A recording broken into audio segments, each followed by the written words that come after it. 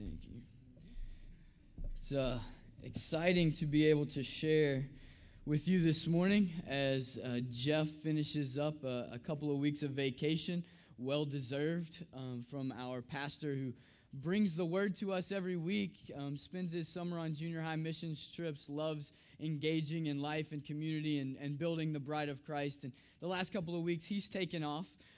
You heard from Drew Baker, great words last week in guiding us into the truth. And then today you get me coming straight off of a mission trip and some minor surgery.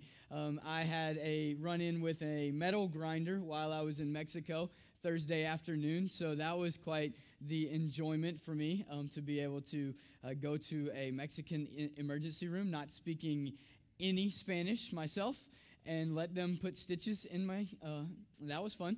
So hopefully this won't distract you. It will probably distract me. I don't usually use the stand, so hopefully I won't knock it over because I'm not used to having other things up here, but it's really hard with this hand to be able to hold my Bible and to teach as well. So we're going to engage this morning in the story of God. My hope is that we come to an understanding of where we are called to be in God's story by the end of this message so that we can live a life to infinity and beyond. I don't know how many of you have seen the movie this summer, Toy Story 3. Any takers? Yeah, good stuff, right? Pixar has done an amazing job yet again of developing a story with just cartoon characters by being able to draw us in and to be able to take us to a place where by the end, most people, definitely every mom that I've seen in the audience, was weeping by the end of this cartoon. My wife is sitting next to me after our 4-year-old and our little 2-month-old. She's holding the 2-month-old, and our 4-year-old daughter, Sunny's sitting next to her. And Sarah's just in tears as we're getting to the end of this movie. And I'm looking at her like, it's a movie. And then I'm looking at her, and I'm like, oh, okay. I know where she's thinking. And she's thinking the community of our family and our girls growing up. And there's a moment where you can kind of get a glimpse of the future as you're watching the end of this movie. If you haven't seen it, I won't give it away. But you're getting a glimpse, and you look at your family, and you go, wow, it's going to change, isn't it? It's not going to be the same for very long. It's going to be different. And as a parent, you're like, can they stay smaller for a longer time? Can we work that out to where they stay little? And just even being gone this past week and then coming home and seeing my 3.5-month-old just be different. She made her first real belly laugh yesterday. And I'm like, whoa, what did I miss this week? Has she been laughing all week? Did I miss that? The things you take for granted, the depth of life that we have. But this movie took us there as a family and looking, I'm going, wow, that's community. That I look and I see what could be, and then to some extent I looked at it and thought, as Sarah was looking at it and weeping over it, I looked at it and thought, whoa, I'm not sure that I like where we're going. I don't want my daughters to grow up. They can stay small. I'll just stay 31. It'll be good. That's not how it happens. Our lives change. We are transformed. We get older. Things in here begin to break. All around, physically, emotionally, we begin to break down because we are created with a human nature, and the human nature has combined with a sin nature, and sin nature has started to take over our bodies, and we deteriorate. Some of you know that better than others right now. You've experienced a season of loss just recently after watching the life of someone break down and deteriorate because we have a world of brokenness and loss. And if our lives stay centered on the what we have now and the what that is going to become, the best that we can hope for is either present or past for most of us. Because things are going to continue to get increasingly harder, more difficult. It's going to be harder to run 2 miles. It's going to be harder to remember things. It's going to be harder to keep family in the same location and keep community together. But if our perspective is a little different, and if our perspective is eternal, then we have something greater to look forward to, and the loss and the brokenness and the frustrations in community and the types of lives that we go through that may be difficult at times and that just offer fleeting glimpses of hope and love and peace become endurable because we're looking at an eternal perspective that shows the greatness that we're about to walk into. And so many times we get stuck on the here and now and not the now, but not yet. And today I hope that we can dive into the now, but not yet. Because the but not yet gives us the platform to be able to live fully in the now. Now we are part of a world that's broken, but we're also part of a kingdom that's not of this world. And this morning we want to dive into the kingdom that's not of this world.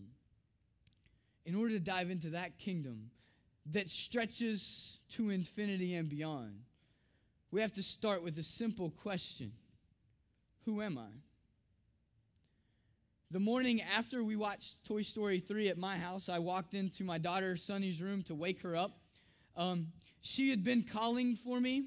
It's a weird thing. She's the only 4-year-old that I've ever known that still calls for her parents to come get her out of bed instead of running out of bed and then jumping on me, and waking me up. She calls from her room and says, Daddy, I'm awake, come get me. And then she lays back under her blankets and hides. It's the only blanket in bed. It's the only lump in the bed. But there she is laying under a blanket as quiet as she can be. And I walk in and I'm like, Sonny, I heard you call for me. Where are you? Are you in here? And I start, just patting the bed, trying to find her. And she's giggling a little bit every time that I tickle her. And then I pull the covers back and I'm like, oh, there's my little girl. There's Sonny. And she looks up at me. She's like, I'm not Sonny. I'm like, who are you then? And she's like, I'm Barbie. Oh. I was hoping we'd make it to like 12 before that happened. Why are you Barbie? Because in Toy Story 3, there was Barbie. I'm like, okay, I'm happier that it's that Barbie and not the world of Barbie. And she's like, so I'm Barbie because Barbie was the girl in the movie. And I'm like, okay, Barbie. And she's like, so that means you have to be. And I'm like, don't say it. You have to be Ken. I'm like, I saw Ken in that movie. He turned his man card over before the movie started. Please don't make me be Ken. And she's like, no, you have to be Ken. I'm like, I will not wear a scarf around my neck. Whatever. I love you. I would die for you, but there's a line here, baby. I'm not going there. And she's like, okay, you be Ken. And then she's like, and Mama's going to be Jessie. I'm like, okay, so you're Barbie. I'm Ken. She's Jessie. And I'm like, who's Brinkley? And she's like, Brinkley can be Mr. Pricklepants, who's a little hedgehog in the movie. And I'm like, okay, can she be Miss Pricklepants because she's a girl? Yes. So we've established at the time that my daughter's in bed who everyone is in our house this morning. So she gets out of bed and she runs in to wake up Mommy, and she's waking her up. And immediately Sonny goes into character. Jesse, wake up. And Sarah's like, I don't know who you're talking to. I'm Mama. And she's like, no, you're Jesse today. And so we're a family of Ken, Barbie, Jesse, and Miss Pricklepants. Until after breakfast, and then Sonny looks at me and she's like, I don't want to be Barbie anymore. And I'm like, oh, good. No more Barbie. That means I don't have to be Ken. I'm like, who are you going to be? I think I'll be Jessie, and Mama can be Lotso the bear, and you can be Woody, and Brinkley will be Mr. Potato Head. Okay. So now we've all got new names and assignments, and we have to act like those characters. For a while. And then it was the day off for me, so I'm staying home, and we started playing, and she gets her My Little Ponies out. She's like, Daddy, I don't want to be Jessie anymore. I'm going to be Sunny Days. So she has her little pony up, and then she looks at me. I'm like, oh, no, now I've got to be a pony. Okay. And so then she's like, you are going to be this pony. And I'm like, what's that pony? Starshine. Okay, now I'm Starshine. So then I become Starshine for a couple of hours, and then we go outside to play, and I put her on the swing, and we start telling stories, and she's like, Daddy, I don't want to be Sunny Days anymore. Now I'm going to be Minnie Mouse. Okay, now you're Minnie Mouse because we were telling the story about vacation last year in Disney World, and now I'm Donald Duck, and Mommy's Daisy, and Brinkley is Pluto. So we've all changed again. And that kept going on throughout the day. And then that night we had some college students come over. And Sunny comes up and whispers to me. And she says, Daddy, now I miss Shelby. Because Shelby's one of our students who comes and she plays the guitar and leads worship. And Sunny thinks she's the coolest thing ever. So she's like, now I miss Shelby. I'm like, all right, you're Miss Shelby. And so then she becomes Miss Shelby. And I have to become Miss Shelby's brother, Justin. And so then I've changed again. And so then she gets a bath. And as she gets out of the bath, and she's like, I'll be Barbie again. Now she's back to Barbie. And I'm back to Ken. Man card turned in. And so then we take her to bed, and as she's laying down for bed and we're starting to pray, she rolls over and looks at me, and she's like, Daddy, who am I again? I'm like, you're Sunny, the most beautiful girl that I've ever seen in my life. I had so much fun with you today. I love you so much. I love that you're Sunny. And she's like, no, who am I pretending to be? And I'm like, the last I checked, I think it was Barbie. Yep, that's it. I love you. Good night. And as she said that, and I walked out of the room, I thought, man, that's our walk with God. We wake up in the morning as dad or mom or husband or wife. We get in the car, we drive to work, and now we're boss or employee or manager or director or teacher or Mr. or Mrs. or coach or this. And then about halfway through the day, we get, become some other words that we don't even want to be in our day because people are talking about us at wherever or on the phone, or we're yelled at, or we're, the guy on the end of the email, the provider, the this, the that, the whatever. Then work ends and we call home and we say, what do you need to bring home? And now we're back to provider, and then we're off to coach, or then we're off to mom, or then we're off to tutor, and then we're off to chef, and then we're this, and then we become that, and then we're the finance director of our home, and then we're the, whatever else we can figure out in a day. And at the end of the day, we look at each other or we look at ourselves and say, okay, who am I again today? How do I exist in community and serve the world when it's so hard to know who I even am? Because every day I have to get up and you have to play so many roles and you have to put on so many hats and you become so many different people in a day that it's hard. And maybe at the end of your day, you've gotten to this place where you're like, God, okay, just center me on you. And we change everything if it doesn't matter what role we have to play during the day, because we don't question who we are in any role that we have to play. See, Jesus in his ministry, he had to play many roles. He was healer, he was teacher, he was rabbi. He was the chef when there were only a few fish and a few loaves. He became the cook. He was nurturer, he was provider, he was Lord of lords, he was King of kings, he was Hosanna, he was ushered in on a donkey as this great king. He was betrayed, he was destroyed, he was beaten, he was killed, he was resurrected. He was many things, he was many names, yet his mission and who he was from the very beginning never changed. And if we choose to be a people, a church, who are going to change things, we have to learn this lesson from Jesus, that no matter who the world requires us to be for them, we don't stop becoming who God has freed us to be eternally in him. If you have Bibles with you, turn with me into John chapter 18.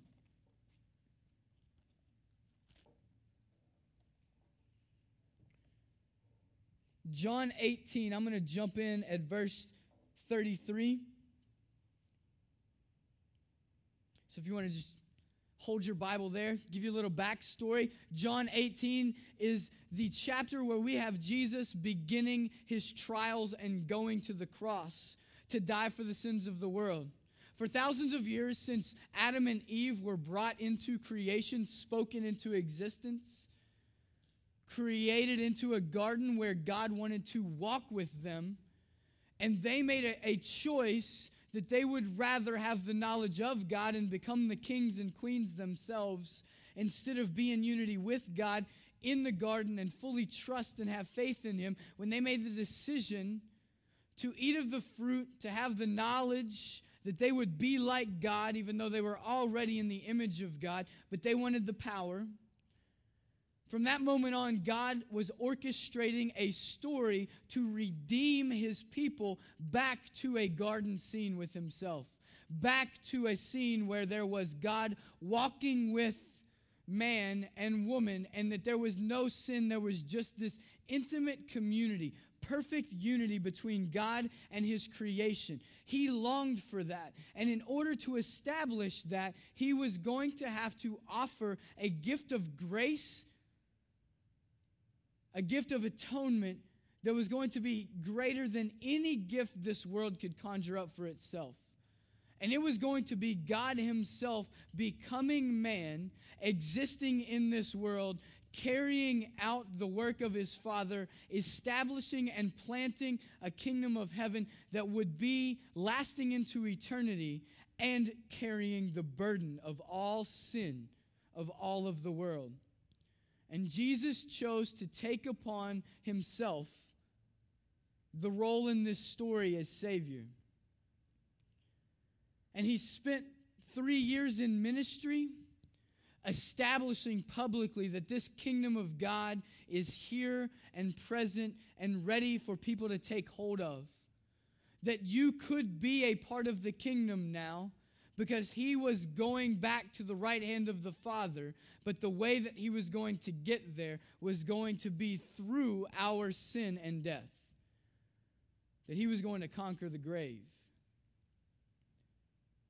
And so he had a meal with his disciples. He shared communion with them at this meal. He told Judas, it's time for you to go. You know you're about to betray me.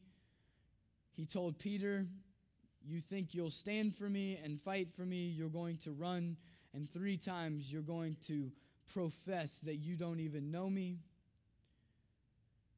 He went away into a garden and began to pray deep into the night. His prayer in John 17 is that we would be one with him as he is one with the Father. That the fullness of community would be restored from the Garden of Eden, that there would be a oneness between the object of God's affection, us, that he chose to make us a love relationship with him, and that he was begging God, make them one with us. And Judas came with soldiers to where Jesus had brought his disciples before and where he knew Jesus would be praying. And he came and he kissed Jesus on the cheek. And the soldiers arrest him. Peter pulls out a sword, more than likely motivated by the dinner and saying, you said I was going to betray. I'm going to prove you wrong. I'm going to stand for you. And he cuts the ear off of one of the men who had come to capture Jesus. Jesus touches the ear and heals it. That's not the fight he's coming to pick. And from that point on, the world begins to break its own rules in order to crucify the man who didn't break any. Jesus is taken in the middle of the night to stand trial before judge upon judge, which is illegal in Roman law and Jewish law. You can't hold court at night. They were to wait till the next day, but they knew it was Passover and they had to get things done.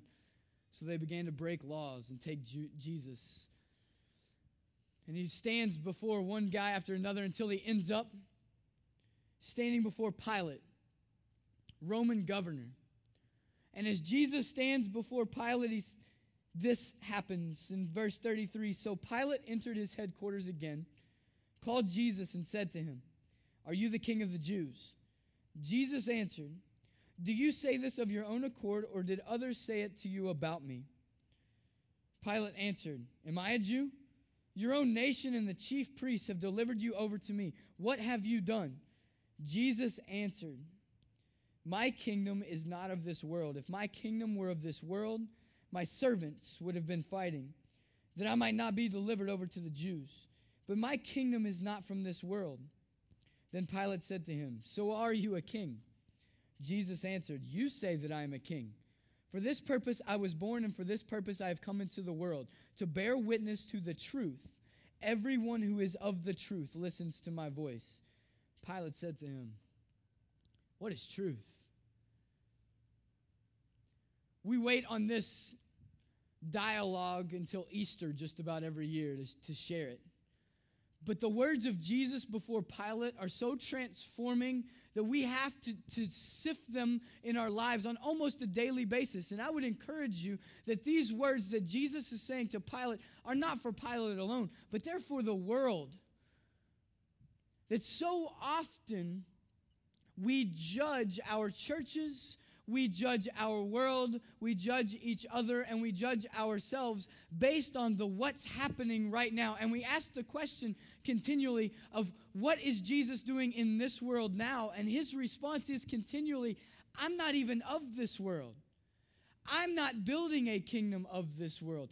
I'm building a kingdom that is eternal. But so often we want answers. And Pilate was looking for a human answer. Are you a king about to overthrow my government? Are you here ready to raise up rebellion? And have they brought you before me to protect my kingdom? Do I need to get my warriors ready? And Jesus is going, no, you're not even getting it. If I wanted to overthrow your government, my servants would have come with swords already. And some would interpret that this was his 12 disciples.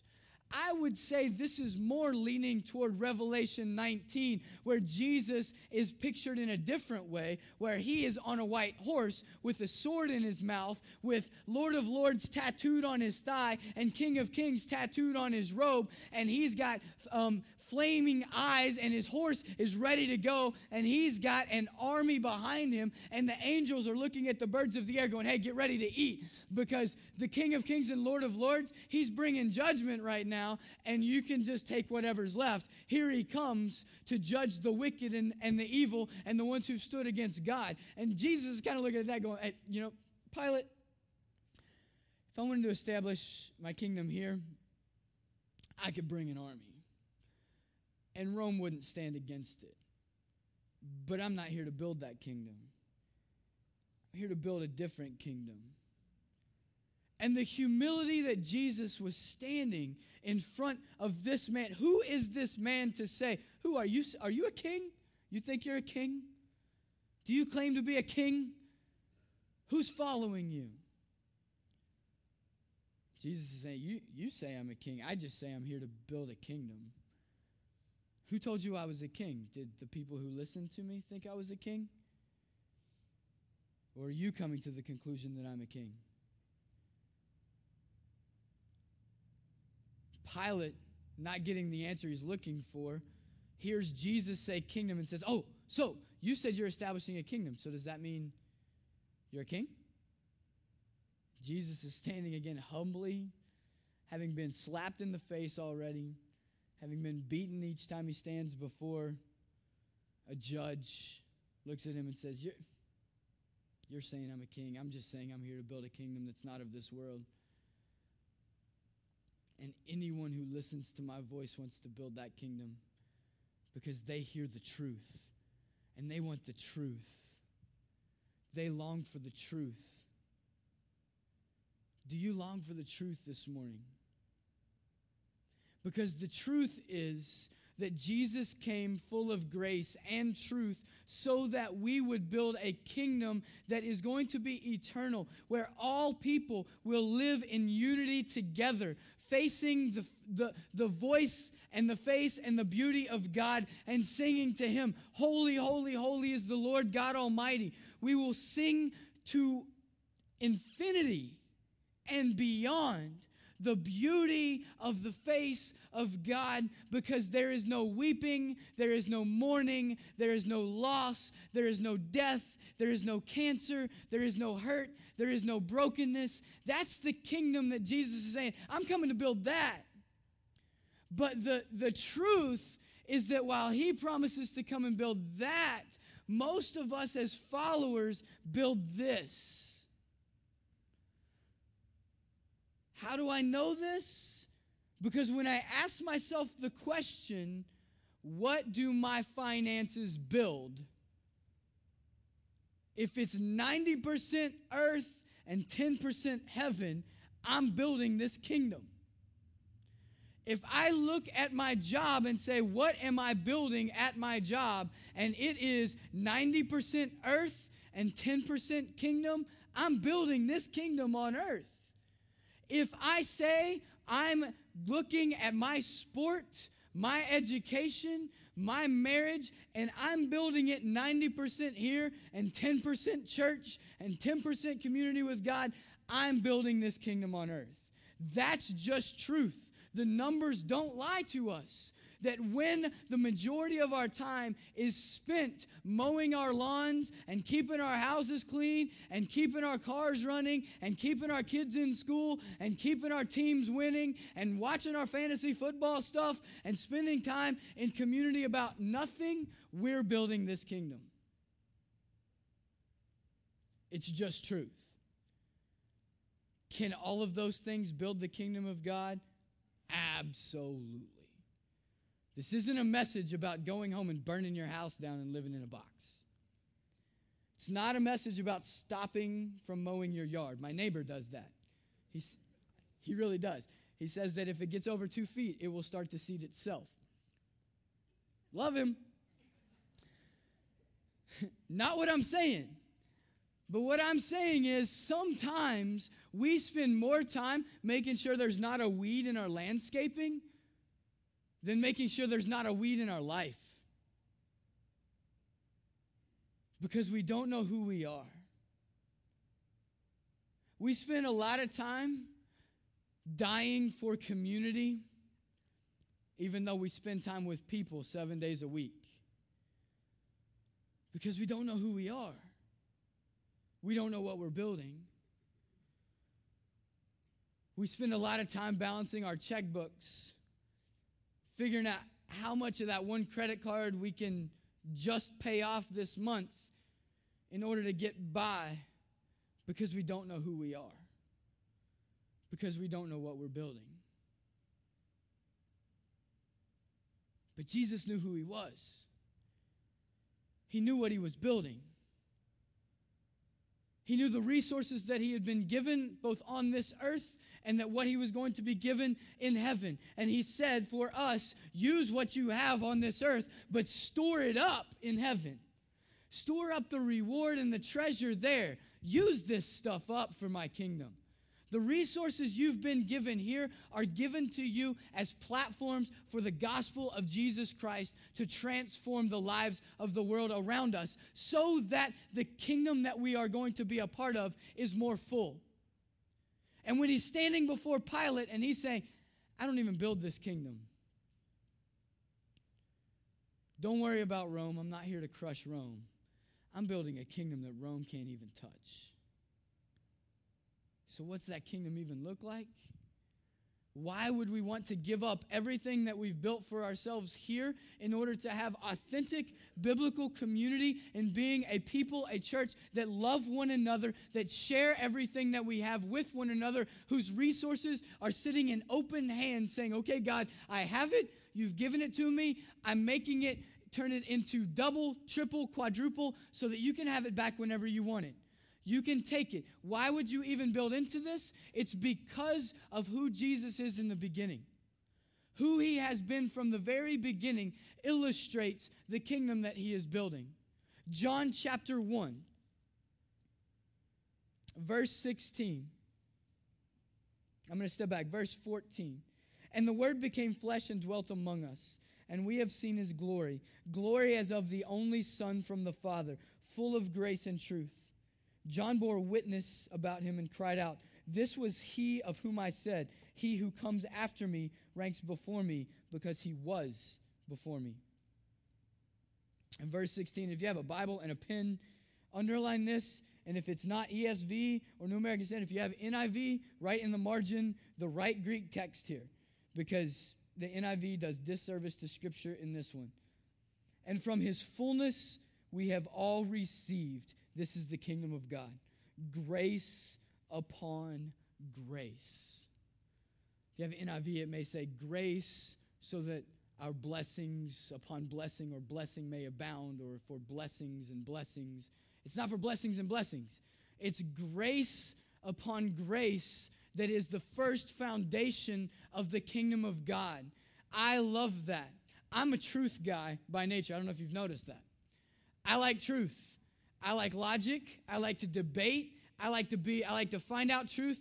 I will disagree with myself so that I can come to truth, even if I don't like it, and then I will align with it. But in being lined for truth so much, I find that a lot of things I do don't match up with truth, because truth would lead me to say, I'm never going to be enough. I can never live up to that standard. I can never be a good enough husband. I can never be a good enough dad. I'll never get my finances to line up where they need to. I'll never be the best athlete. I'll never know enough.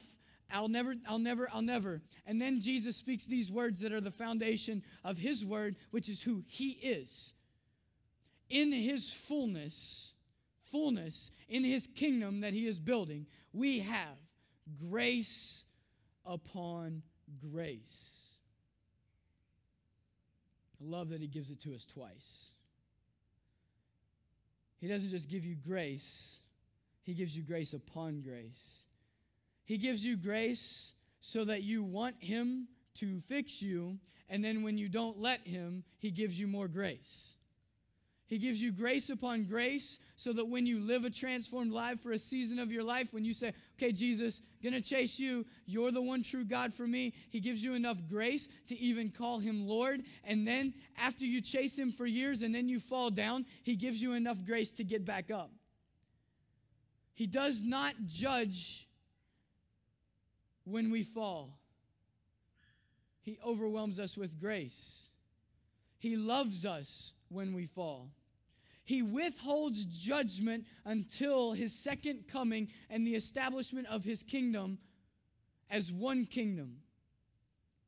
A new heaven and a new earth. He holds it back and says, I'm not going to judge. I'm not going to make you pay the penalty until you have had every opportunity to live in grace upon grace. And he looks at Pilate in John 18 with eyes of grace upon grace. You say I'm king. I'm here to build a different kingdom. And he was looking at Pilate in the eyes, and we have that Pilate and his wife were disturbed by the truth and the grace of this man, because Pilate did not want to crucify him. Because this is a Jesus that looked him in the eye and said, I'm not even building this kingdom. My kingdom's not of this world. My kingdom is a kingdom of grace upon grace. Are you building that kingdom today? Did you build it yesterday? Do you parent toward the kingdom of grace upon grace? Do you manage your business to the kingdom of grace upon grace? Do you love your wife to the kingdom of grace upon grace? Do you love your husband to the kingdom of grace upon grace? Do you love the non-believers in your life, the people who have abandoned God? Do you chase the atheist with grace upon grace? Do you pursue the Muslim with grace upon grace? Do you pursue the Mormon with grace upon grace? Do you pursue the Republican, the Democrat, and whatever else is in the middle with grace upon grace? Because that's the kingdom of the bride of Christ that Jesus is establishing. He has no need to judge here, because he knows that judgment will come as the gates of his kingdom are open for all of eternity. And he longs for every person, every tribe, every people, whether they condemned God in their history or whether they have always said to worship a Yahweh God. He wants both Israel and Palestine and Arab and Egyptian, and he wants European, and he wants Canadian, and he wants Mexican, and he wants American, and he wants the globe to claim him as Lord of Lords and King of Kings of this kingdom. Do you align with the kingdom that is grace upon grace, that is not of this world? Because that's the Jesus that stood before Pilate and said, I'm building a kingdom not of this world. Go ahead and crucify me. Because I'm about to go crush death. I'm ready to crush Satan. I'm ready to crush everything of this world that would keep my kingdom from being both now and not yet. And that's the beauty of the kingdom of God that's not of this world. It's not of this world, but the moment that Jesus stepped into this earth and he was spoken as man into existence, that he came for 33 years living in perfection, overcoming all temptation, carrying the burden of sin on his shoulders, being crucified on a cross, being resurrected. On the moment of that resurrected, the kingdom of God both came fully into this world and fully into heaven, longing for it to be unified in heaven and earth, in a new heaven and earth for eternity. But he is here now with us, establishing that kingdom now. We don't have to wait, but it's not fully here. His kingdom is here in grace and in truth. Grace upon grace begins the foundation. But Jesus says, those who love the truth, listen to my voice. And Jesus also says in John 1, from his fullness we have all received grace upon grace. For the law was given through Moses. Grace and truth came through Jesus Christ. No one has ever seen God, the only God who is at the Father's side. He has made him known. The kingdom that God came to build on this earth is a kingdom of grace upon grace and truth. Truth cannot be forgotten. We don't continue in grace so that sin will abound. That's Paul's words. Jesus said, I came to bear truth to you. I view the path to heaven as I viewed a road that I drove on in high school. It was snowing. It was a beautiful snow. We had gone skiing that night. And it was about 2 o'clock in the morning. We did one of those stupid youth ministry ski late at night, and it's cheaper. Get home at like 2 o'clock in the morning because you skied from like 11 till 1:30 or something. It was dumb. Because then you put keys in the hands of high schoolers and say, here, drive home in that. And so it's snowing outside. I had turned 16 a month before. You turn 16 in Kentucky at that point. You get your license when you turn 16, and then like you're just driving. Just get it and go. Permit for a month, and then you're off to the races. So I had just gotten the freedom to drive without a parent in the car. My friend Brian was with me on this ski trip. My sister, who's 2 years behind me in school, she was in the back seat, and she fell asleep. Brian's sitting next to me, and we had to drive him home first. And it's snowing, and I look at him like, why don't you just crash at my place tonight?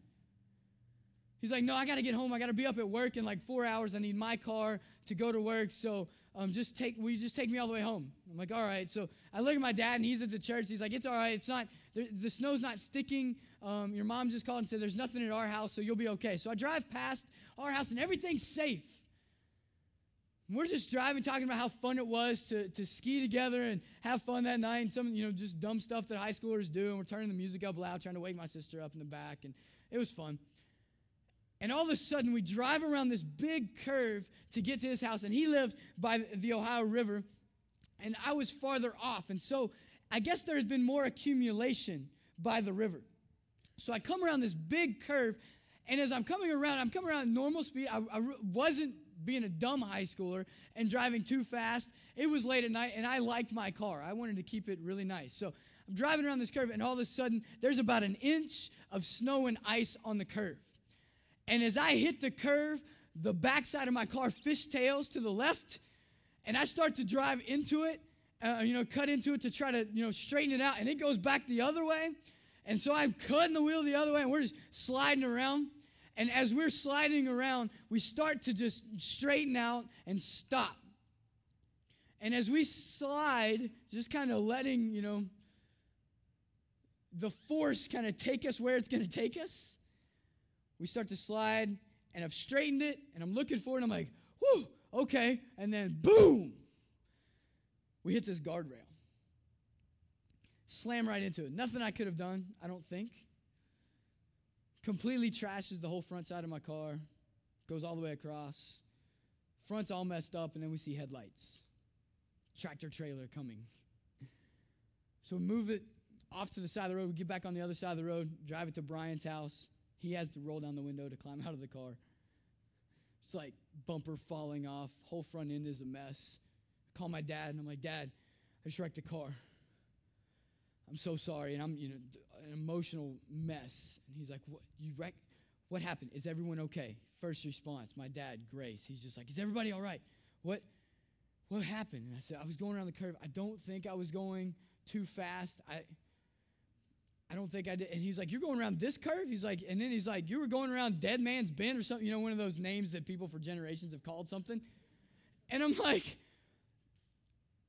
I guess. Are you dating yourself? I have no idea what that's called. Yeah, the big curve right before Brian's house, that's what I was. He was like, yeah. He was like, and you hit what? And I was like, I hit a guardrail. He was like, there's no guardrail there. That has never had a guardrail. There's been like 5 people that have flown off that thing. I'm like, well, I hit a guardrail. And my dad comes over and he pulls in, and Brian's dad is downstairs and he's looking at the car, and Brian's dad walks up to my dad and he's like, yeah, our boys are lucky that they put that guardrail in last week, aren't they? Without that guardrail, we go over a 100-foot embankment. Hello, Cliff. Who knows how that story ends? We have a kingdom of grace and truth. Grace, when you slide out of control, which you will, I have truth, guardrails around you that you will slam into sometimes and it will hurt, but you will not die. That's the kingdom of God. Sometimes we bounce off of it and we bounce off of it hard. Sometimes the people that you're going to experience life with will bounce off of truth and they will bounce off of it hard. But what is your road paved with? Is it paved with grace upon grace to where when they bounce, they come back to center? To where there is love waiting on them? Or are you grace alone to where the ride with you is soft? It's an enjoyable ride in this world if you're a Christian, but if you go astray, if you fall off, there's no truth. There's no guardrail. And they die. See, Jesus came to build a kingdom of grace and truth, where it's the easiest thing in the world to get into heaven. Confess Jesus as your Lord and Savior. Allow Him to carry the burden of all of your sin. Allow Him to die for everything that you have made a mistake for. And then live for Him, because you know the guardrail of truth will allow you to pursue His kingdom without falling off. There is no death after there is grace. There is no falling off. There are guardrails of truth that will keep you chasing after God. So you can surrender your wives, your husbands, your children, your college education, your workplace, your finances, your fun, your hobbies, fantasy football. You can surrender it all to God and say, if you want to give it back, you can give it back. Music, movies, ministry, everything can be in His hands. And He can say, I need this for my kingdom, I need this for my kingdom, I need this for my kingdom. All the rest of that stuff, we're just going to put that to the side right now. And you can be fully satisfied in that.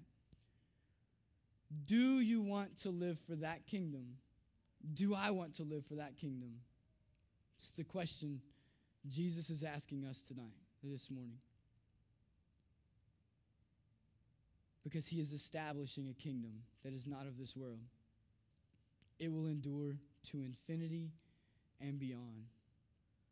It is paved with grace and protected by truth. And this morning, each one of us is invited to carry the torch for that kingdom into eternity. 1 John 5 promises that if you love God, you are now a child of God. You are an heir to the throne of the kingdom that is to come. Will you this week take a kingdom look at your family, at your community, at your job, at the kingdom that you've built? Will you take a look at it and ask whether or not it builds God's kingdom or yours? And in your conclusion, will you accept the words of Jesus to say, whatever conclusion you came to, I give you grace upon grace. What will you give me now? Let's pray together.